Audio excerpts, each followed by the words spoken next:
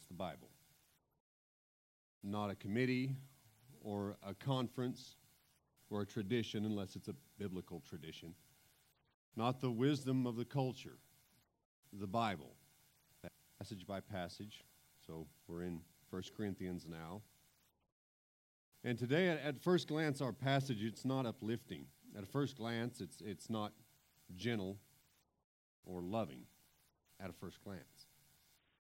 But as I've looked at this passage over the last weeks, I think I found it to be probably one of the most loving passages in the Bible. Today we're talking about the seriousness of sin. It's on everything. It's the enemy inside the gates. And here today, Paul is addressing sin specifically found in the church. Now, the world has varying views of sin. And those views tend to have motives behind them. The motive is almost always to make a way to do more sin without feeling bad about it, without you making me feel bad. And our culture, our world has accomplished this for the most part.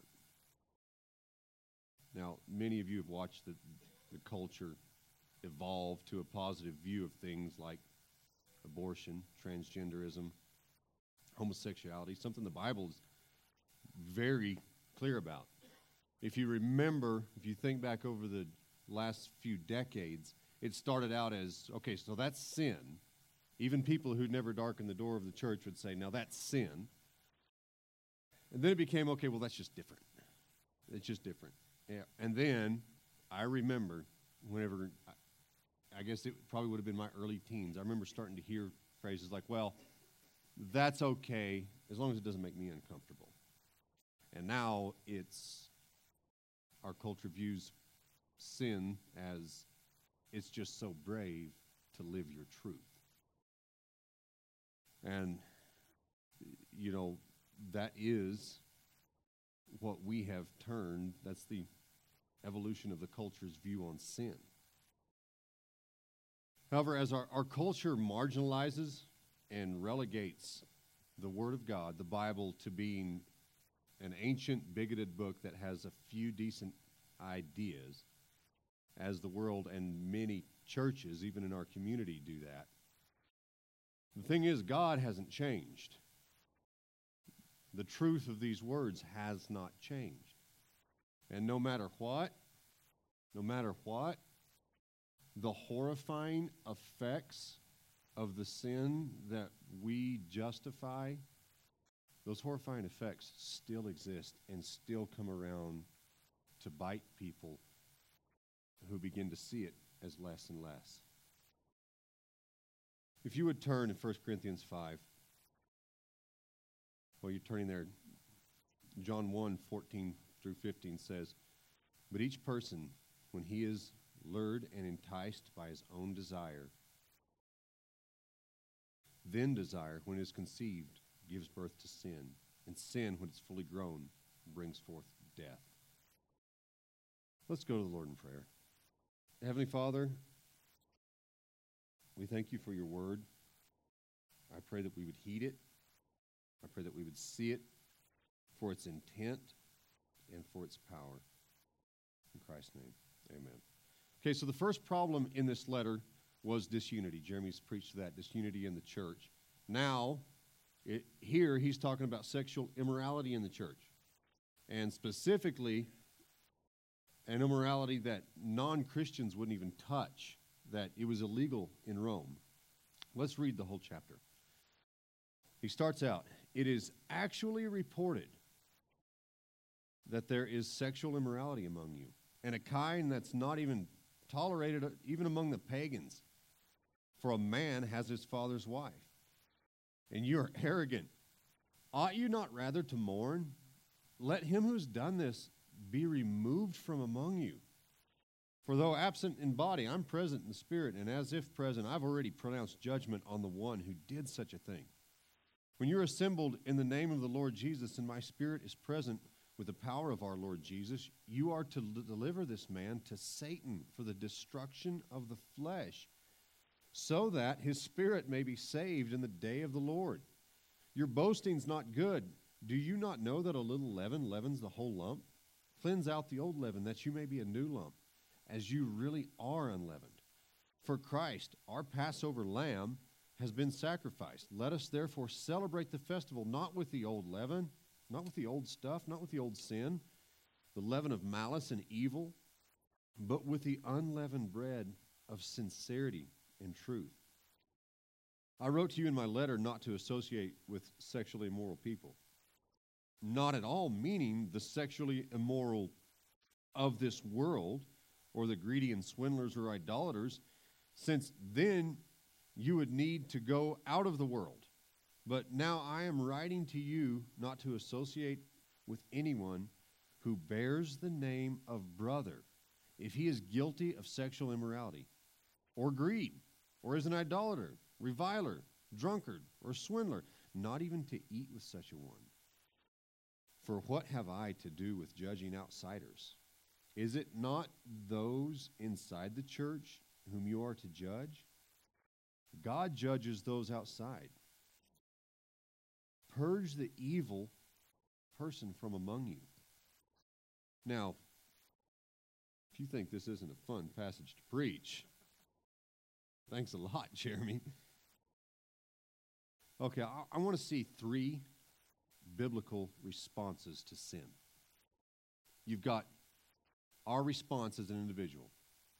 You've got the church's response as a whole and as a local church. And then we've got Christ's response. But we start out with, let's look at how they responded. He said, you're arrogant. Paul was appalled by their arrogance to sin in amongst them. He called it arrogance and boasting. So this is kind of funny. Were they proud of this sin? How were they arrogant and boasting whenever something like this was going on? This is different. This moves beyond covering it up or making less of it. They're kind of proud of it. Well, there's several possibilities because we can see it going on in our culture today. You can imagine the possibilities. It's possible they were bragging about how free they were in Christ. We don't have to worry about it. You know, as Matt talked about Romans 6 this morning, and I'm going to get into it later today. Should we continue in sin so that grace may abound? You know, there's plenty of grace for all the sin that you want to do, so get after it, Buttercup. They might have been like a modern church, saying, look how accepting and how tolerant we are. Or, who are we to judge? And that's actually the question that gets answered in this passage. 2 Peter 2, 18 and 19 talks about this attitude and people that carry this attitude. For speaking loud boast of folly, they entice by sensual passions of the flesh those who are barely escaping from those who live in error. They promise them freedom, but they themselves are slaves to corruption. For whatever overcomes a person, to that he is enslaved. And that's why our response is to mourn. Our response is sadness. He says, you're proud, you're arrogant about this?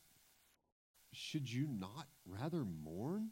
Like, this is your natural response. Doesn't say it should make you indignant, self-righteous. It doesn't say this should make you even angry. It said this should break your heart. The automatic response that should naturally come from a Christian is heartbreak. You ever seen someone broken by their sin? Have you ever experienced it? Now, it doesn't make sense to someone who doesn't think sin's a big deal.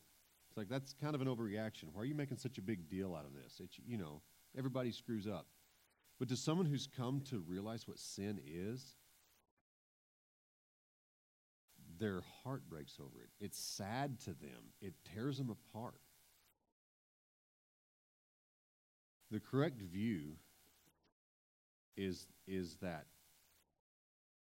Jesus died for bad people, and for some reason, I find myself needing him. We're supposed to have heartbreak over sin. And a clear understanding of sin not only will break your heart when you see it in yourself or in the world, it'll break your heart when you see it in people that you love. It'll make you sad. You will want those that you love to be free from it. So what we see here in the Corinthian church, it's more than just a couple of bad apples in the church. We see a congregational failure, a failure to hate sin. So that brings up, what is your view of sin? How do we see sin? How do we look at it? I think we tend to see sin on like a case-by-case basis. You know, this is kind of bad, this is not too bad, or one sin equals maybe one bad thing happens. And then the infection's over. But that's not what we see in the Bible. I want to try to express to you the fruit of sin in the world. So, do you hate when children have cancer? Do you hate when a loved one dies? Or the fact that people starve? Or people are taken advantage of? Do you realize that these things are in the world, have come into their existence because at the present time, sin reigns. That's why these things are here. Romans 5:12 says, therefore, just as sin came into the world through one man, and death through sin, and so death spread to all men because now all have sinned. We look at that list of things, and sometimes people like to blame God for those things. How would God allow? Why would God let? How could this happen? But we totally fail to blame the presence of sin. Now, I'm not saying that the child with cancer or his parents sinned, so now he's sick. That's not what I'm saying. Yep, everyone involved in the situation are sinners and imperfect. What I'm saying is that sin and evil are so sticky and pervasive that it's actually worse than just that. So it's like, have you ever had your kids get a hold of a sucker and it disappears? But then you find the residue and it's like, oh, that's there. Now it's on me, and now it's on that, and now it's on that. Sin is like the eternal lollipop that has melted in your house. Has melted in your house generations ago. And it's impossibly on everyone and everything. You're trying to fix it, you're trying to clean it up, and it's just getting on more people, on more stuff. It's in everything. Stuff's gumming up, nothing will work.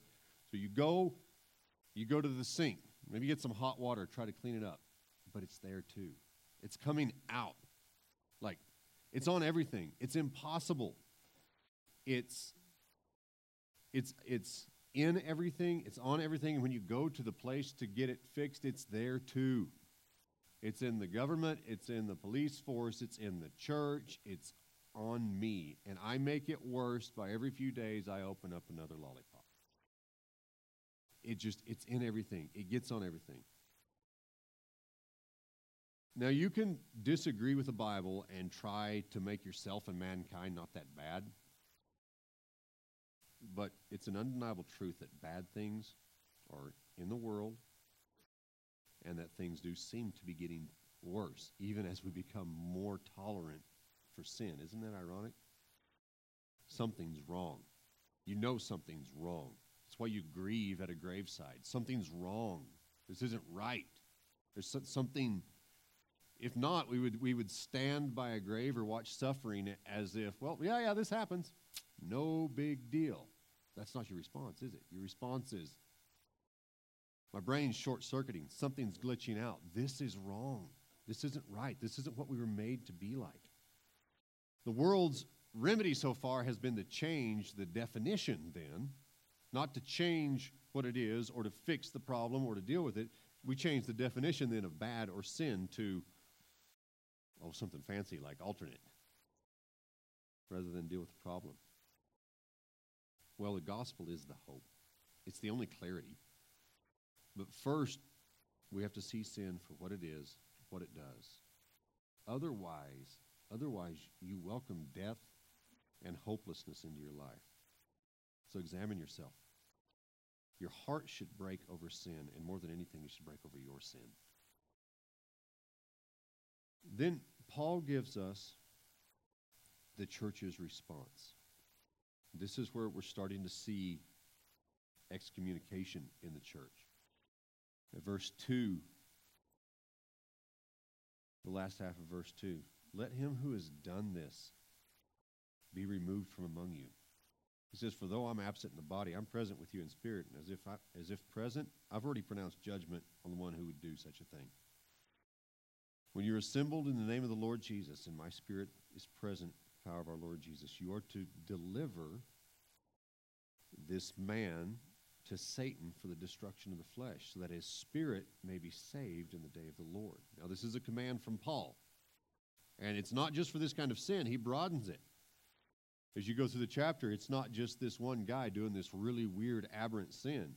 He goes on and he adds to the list the greedy, the swindlers, the idolaters. Remove the evil one. This is not politically correct. You don't hear of excommunication hardly at all anymore. It's just, no, we couldn't do that. We can't do that. But Paul's not saying this. He's not saying this out of arrogance or meanness. It's quite the opposite if you take the time to look at it. So whenever someone absolutely will not stay off that path of destruction, we've all seen it. We've watched it happen. We grew up in a town, or we live in a town now that has a pretty pervasive undertone of drug use. And I'm sure we've all watched people go through that path of destruction. And with any other sin, it's the same. At some point, you're hurting yourself and everyone around you by shielding them from the consequences. You're twisting the fabric of reality. If your kid goes to touch the hot fireplace, and every time you put your hand there, and they touch your hand instead, pretty soon you're a burnt-up mess, and the kid has no idea what reality is, has no idea what damage is, what hurt is, because you've stopped it, and you've shielded it, and you've twisted reality. Sometimes the most loving thing you can do is to let reality rest on their shoulders and let that gravity come. So Paul says, hand them over to Satan for the destruction of the flesh. What an absolutely unloving thing to say. But this is one of those places where you can let the Bible interpret the Bible, explain it to you. It's because Paul has used language like this before. In other places in the Bible we find language like this. In 1 Timothy 1:20, he says, some have made shipwreck of their faith, among whom are Hymenaeus and Alexander. He names these dudes, whom I have handed over to Satan. But that's not the end of the passage. That they may learn not to blaspheme. So handing someone over to Satan, it's not the same as saying send them to hell.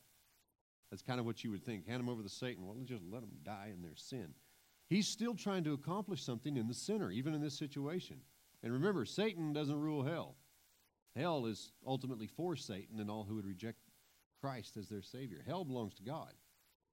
Paul is still trying to accomplish something, even in this person that he's saying, kick him out, hand him over to Satan. Let that reality come to them. He hasn't given up. He's far from it. You have to remember, what is driving this whole thing is Christian love. So even in this passage, that's still the motive. We see something like this pertaining to the flesh being destroyed. We see something like this in Job as well. Job 2:6. And the Lord said to Satan, behold, he is in your hand. Only spare his life. So Satan went out from the presence of the Lord and struck Job with loathsome sores from the sole of his foot to the crown of his head. And what did this do to Job? Do you remember? The very last chapter in Job, Job 42. After all of this had come to pass and Job had gone through all of this, he says, I had heard of you by the hearing of the ear. I'd been told about you. I'd sat in church. I'd heard these things. But now my eye sees you. Therefore, I despise myself and repent in dust and ashes. And then Paul himself has experience with this. Paul himself has an experience of Satan having some free reign in his flesh. You remember 2 Corinthians 12? So to keep me from becoming conceited, a thorn was given me in the flesh. And in the next phrase, a messenger of Satan to harass me, to keep me from becoming conceited. So even in this kind of affliction, you can see the love of God working on the person. So it turns out that being physically afflicted can actually be God getting you to a perspective of a better reality. So this is far from kicking someone out because they're not good enough for us. That's what you think of whenever you think of excommunication. Like, oh, I don't like that word. It sounds like you think we're better than them. Get rid of them. There's something eternal going on here. A battle to the death against sin. That's what it is. The goal of biblical excommunication is primarily restoration. That's the goal. The goal isn't so that we look better. I don't want people to know that I associate with so-and-so.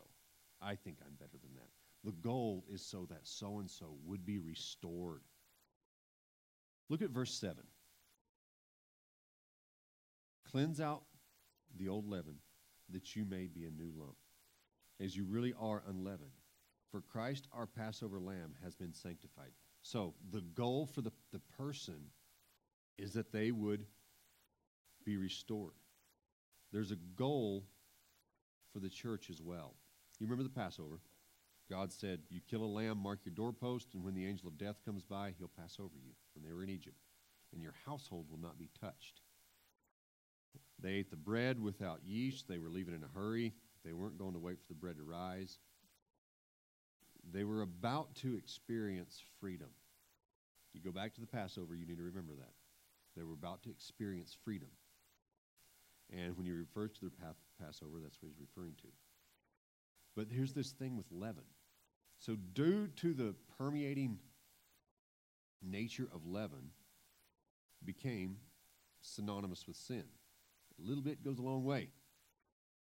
It's like the two rotten apples. You throw a couple of rotten apples into a barrel of good apples, the rotten apples don't become good. The opposite happens. Sin permeates. It's that stickiness, gets in everything, gets on everything. Paul says, your boasting is not good. And this is to paraphrase. Don't you know that tolerating sin will affect everyone? You would leave your house unprotected? You would leave the church unprotected. Would you let this permeating effect of sin come through the church? Remember what you're doing here.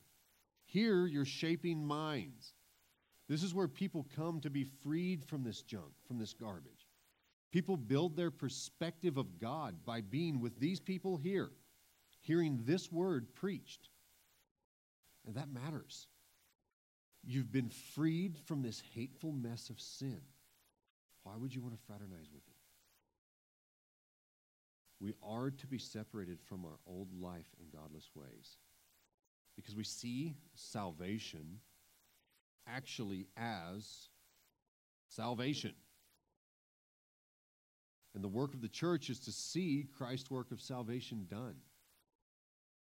So the church can't tolerate that, can't have that having free reign unchecked in the church. You know what that looks like? Do you remember studying the Underground Railroad in school? They would sneak the slaves out of the South to the North so they could be free. A lot of people sacrificed a lot. It was a very dangerous undertaking that people did to assure that others would experience freedom. So what we've got here with the church tolerating, boasting about sin, it's a set of people so willing to ignore sin in this haven of life in the church. It's now something that openly tolerates the destruction that they were saved from in this place. It's as if the people operating the Underground Railroad opened a slave auction in the very name of tolerance and freedom.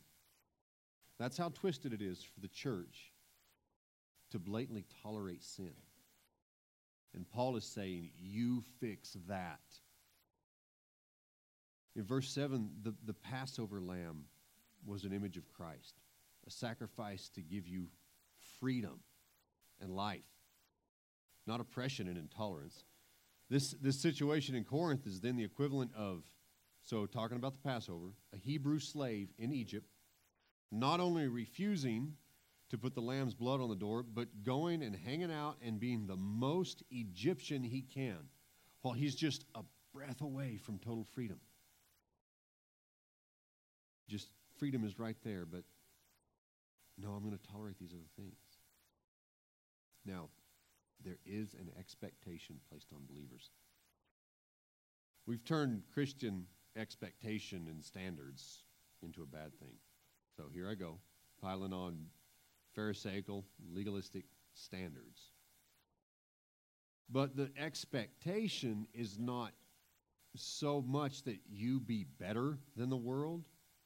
That way of seeing things goes sideways pretty quickly. It doesn't work very long with a biblical mindset, and then you go try to live it. It doesn't work. The expectation on a Christian is simple. Live as if Christ died for you. That you would live free from the toxic hold of sin. Act like you actually got saved from that junk. Because it's true. That's why he says in verse 7b, live as if the Passover lamb has come.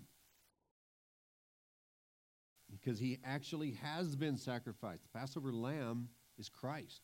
The blood has been shed. It's real. It's there for you. Act like it. Romans 6 expresses this very well. Romans 6:6 says, we know that our old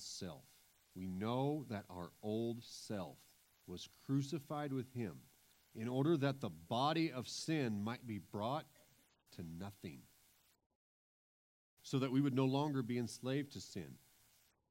For one who has died has been set free from sin. In verse 10 he says, for the death he died, talking of Christ, he died to sin once for all. But the life he lives to God. So you also must consider yourselves dead to sin and alive to God in Christ Jesus.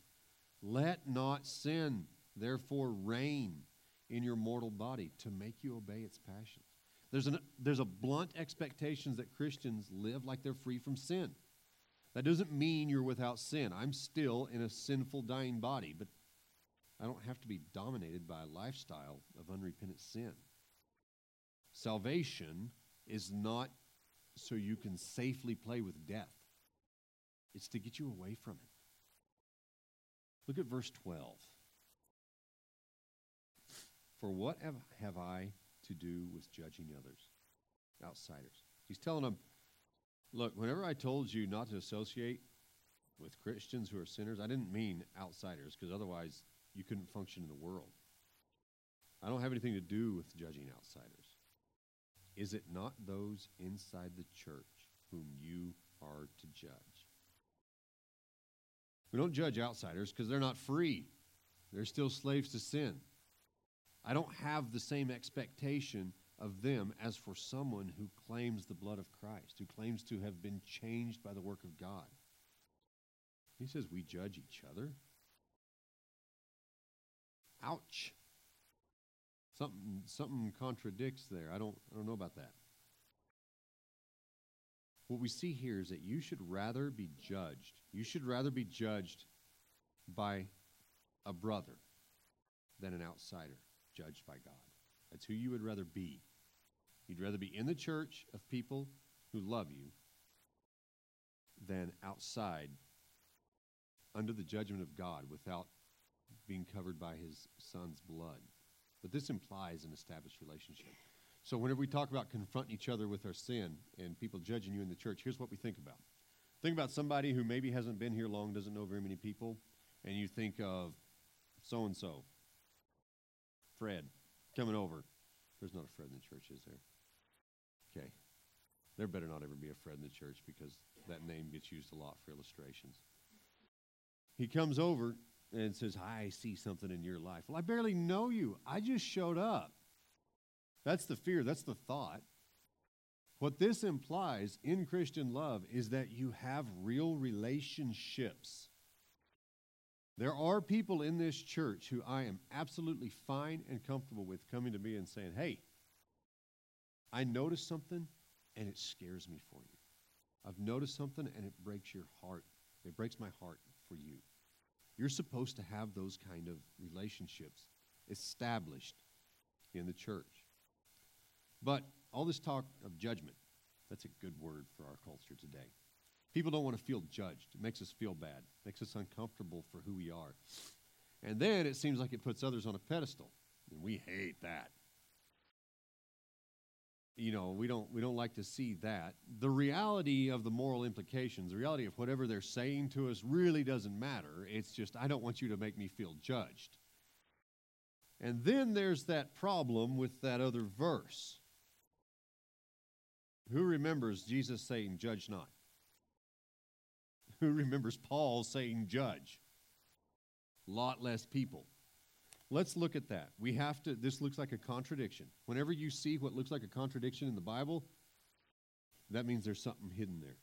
That means there's something you're supposed to look into. That's why people say, the Bible's full of contradictions. That is always a person who does not love the Word. The person who loves the Word sees something that seems opposite, and they get a little bit excited. It's like, oh, there's something here that I haven't thought about. There's something here that I don't realize. There's something here I get to look into.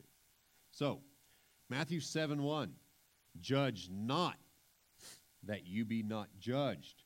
For with the judgment you pronounce, you will be judged. So there's the first reason, judge not that you be not judged. Okay, why? Because with that judgment you pronounce, you're going to be looked at. And with the measure you use, it will be measured to you. Why do you see the speck that is in your brother's eye, but do not notice the log that is in your own eye? Or how can you say to your brother, let me fix that for you. Let me take that speck out of your eye when there is the log in your own eye? You hypocrite. First, take the log out of your own eye, and then you'll see clearly to take the speck out of your brother's eye. We tend to ignore verse 5. So we tend to ignore the fact that there's still an action point. It doesn't say just leave it alone. Don't judge people because then they're going to look harder at you. It doesn't end, judge not that you be not judged. It goes on. It says the reason you shouldn't judge is because if I go to someone who's an inch taller than me and say, you're short. Who are you calling short? You're shorter than me. So that's common sense. That same standard is going to be held up. And then it implies self-inspection. It says, first take the log out of your own eye. I love when Jesus uses hyperbole. Like, it's supposed to look comical. It's supposed to be a silly illustration for us. There's this thing sticking out of your eye, and you're like, you got something there, buddy. Let me get it for you. It's supposed to be that over the top. But it doesn't even end there. It doesn't say, just tolerate each other's garbage and go on because we've all got garbage. Just leave it alone. There's still work here. It's work. First, take the log out of your own eye. Then you will see clearly to take the speck out of your brother's eye. This is what a Christian should say to this. God, do any eye surgery on me necessary. I want rid of my sin. And then I want others to experience the freedom that I've attained. It's still Christian love. It's still driving this. The idea doesn't have to do with setting up levels of moral superiority. You've got a judge, a cop, a citizen, a God. It doesn't have to do with not making someone else feel bad or feel judged. It has to do with eradicating the enemy of all existence, sin. And if you sit there and say, well, I don't judge people, then fat lot of good you are to your local church. And a fat lot of good to you are to the person dying and going to hell. or the person in bondage to sin or living under the effects of evil. And that's everyone. And if the church has taught you that this attitude of, well, I just don't judge people, is what morality is, then God help us all. It turns out that what actually makes you feel better than other people is the idea that not calling sin is morality. So before you go and you give yourself a gold star for exceptional morality, for not judging people, you have to ask yourself, did you fail to see the seriousness of sin? Did you think that by intentionally not considering someone else's sin, you've ignored its effect? Because that's what you've done to that person. That person that has been put in your life, that you have that relationship that is falling apart. And by you saying, I should say something, but I don't want to judge, you're ignoring the effect that it's going to have on their life. Have you failed, Christian, to see the influence of sin in you, in your family, in your church as devastating? You say, I don't want my kids to think they're better than anyone else. Well, guess what? Giving them a right understanding of the gospel fixes that. And actually, it's the only consistent remedy to that problem. You go down any other pathway, you're going to run into so many problems. The gospel is the only thing that simultaneously addresses sin and keeps you from seeing yourself as better than other people. It's the only thing. So ignoring sin is ultimately a total failure to love people well. That's what we're seeing here. So if your goal is like Job to see and know God, or to be free from this hateful, sticky mess of sin, then this is the most loving chapter in the Bible for that person. And look, to go from the cast out one, the one that says, remove him from your midst, and the restored one is so simple. Job said, I see God, so now I see myself better. And the response is, I repent.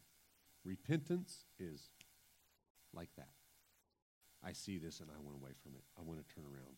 This person in Corinthians 5, that's all it took. That's all it took was, I hate this sin. I want to be away from sin. I've got to get away from sin. Repent. Excommunication, it's a process. It's a process of love meant to lead to repentance. And then that then becomes a lifestyle of freedom. So the failures of the Corinthian church, they failed to hate sin. They failed to love the sinner. And then they failed to honor their Savior. That brings us to Christ's response to sin. Christ's response to sin is to cleanse. So God's response to sin, it is just and it is necessary that sin be punished. Mercy without justice, it's not grace. Mercy without justice is perverted justice. God hates sin, and he takes it seriously. It perverts his creation, and it's literally the cause of everything bad on earth. So God has to do something about it, or he's not God. He's not perfect. He's not who he says he is. He's just a overblown deity if he doesn't do something about that which is in contrast to him. Colossians 3 says, put to death, therefore, what is earthly in you: sexual immorality, impurity, passion, evil, desire, and covetousness, which is idolatry. On account of these, because of this stuff, the wrath of God is coming. God fully acknowledges and punishes sin. And actually, God has punished sin for all time and completely. And on top of that, he provided a way to be cleansed from it through Christ. That's what that whole cross thing was about. He says, not only I'm going to punish sin, but I'm going to be the one punished for it. And through that punishment, you're not just set at zero. Okay, at least I'm not guilty anymore. You're set at positive Christ righteousness. So he fixed sin, he cleanses it, and he gives you the standing, the not guilty, and he gives you the not just guilty, but you can now have all the morality of Christ. The call is to live like that if you have been saved, if you have repented, if you have come to know Jesus as your Savior.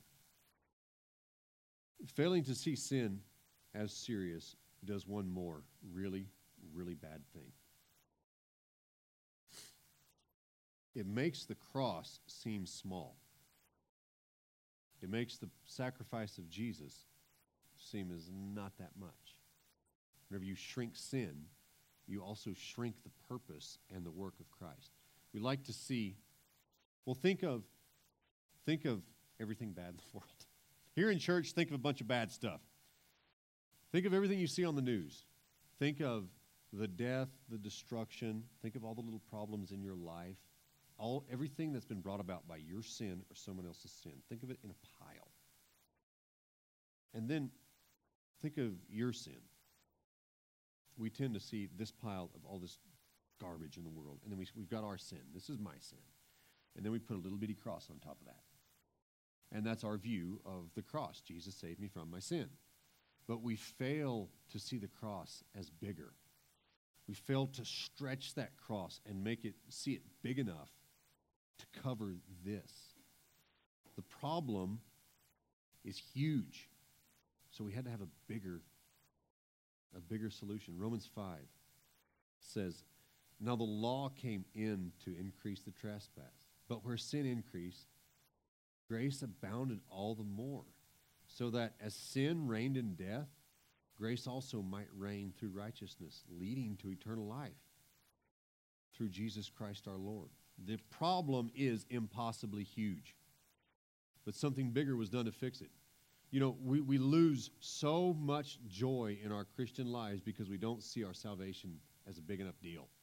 Because we didn't see the problem as a big enough deal. Probably wasn't that bad anyway. We don't see it as eternally damning the way the Bible shows us. Are you happy to be pulled from the jaws of death? Are you living free from that enslavement? 1 Peter 3, 13 through 19 says, therefore, preparing your minds for action and being sober-minded, set your hope fully on the grace that will be brought to you at the revelation of Jesus Christ. As obedient children, do not be conformed to the passions of your former ignorance. But as he who called you is holy, you also be holy in all your conduct. Since it's written, you shall be holy, for I'm holy. If you call on him as Father, who judges impartially according to each one's deeds, conduct yourselves with fear throughout the time of your exile, knowing that you were ransomed from the futile ways inherited from your forefathers, not with perishable things such as silver or gold, but with the precious blood of Christ, like that of a lamb without blemish or spot. He says the reason you got saved was because you saw that you were actually lost. When you got saved, you were freed from the things that condemned you.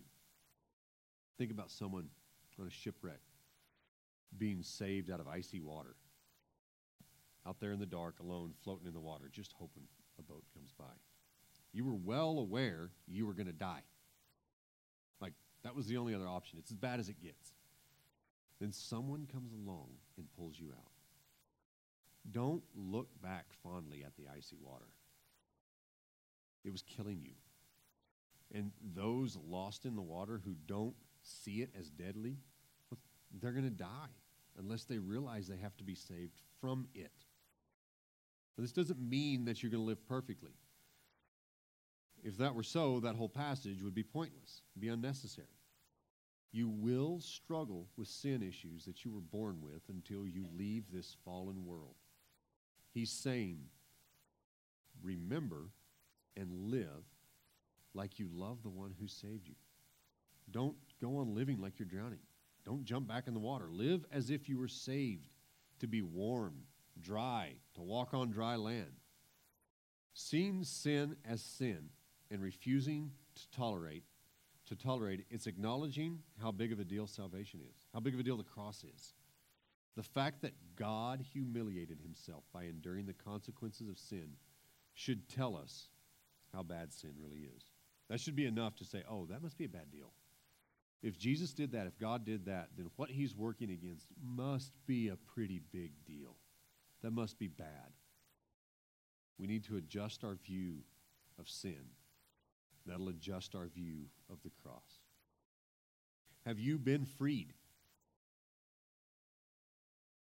If not, you need to call on Christ and repent. Heavenly Father, may we obey your word. May we not